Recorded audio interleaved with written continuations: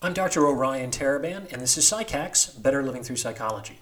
And the topic of today's short talk is the balance of pain and pleasure.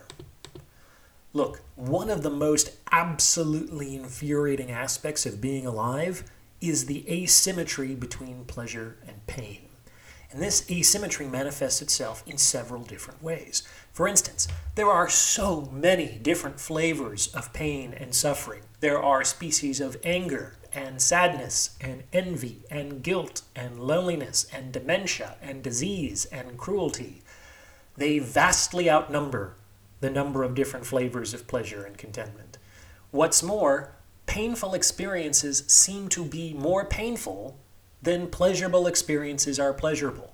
And this is really important to closely examine if you are trying to win the game of hedonism, which is to maximize pleasure and minimize pain. The game is rigged because it's not a one-to-one ratio. It's not like if you have one pleasant experience and one painful experience that you've somehow broken even, because that negative experience is likely more negative than that positive experience is positive. So an even balance of positive and negative experiences is actually a net negative. The house is winning at that point, and that's why the game of hedonism is actually so very hard to win.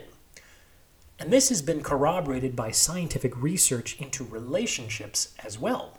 For example, John Gottman, the psychologist who runs the Love Lab in Seattle, has closely examined the micro-interactions between couples and has derived some very robust conclusions about what causes a relationship to flourish and what causes a relationship to fail. Gottman has identified what he calls the magic ratio of positive to negative interactions with respect to successful relationships. According to his research, for a relationship to succeed, there has to be at least 5 positive interactions for every 1 negative interaction. At minimum, 5 to 1. So this is something to keep in mind with respect to your various relationships. It's not enough that the negatives balance the positives. On the contrary, if that were the case, you're probably going to be miserable.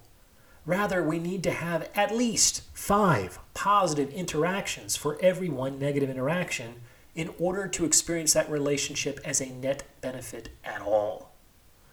And this conclusion lends itself to an obvious deduction.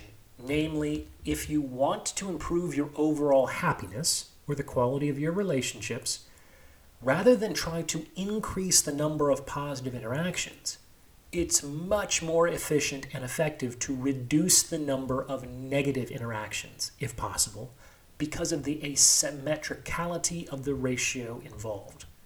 You get way more bang for your buck by mitigating the negative than attempting to augment the positive.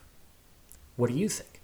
Please remember to like, comment, and subscribe for the algorithm, and see the About tab for more information on donations and consultations. Thanks for listening.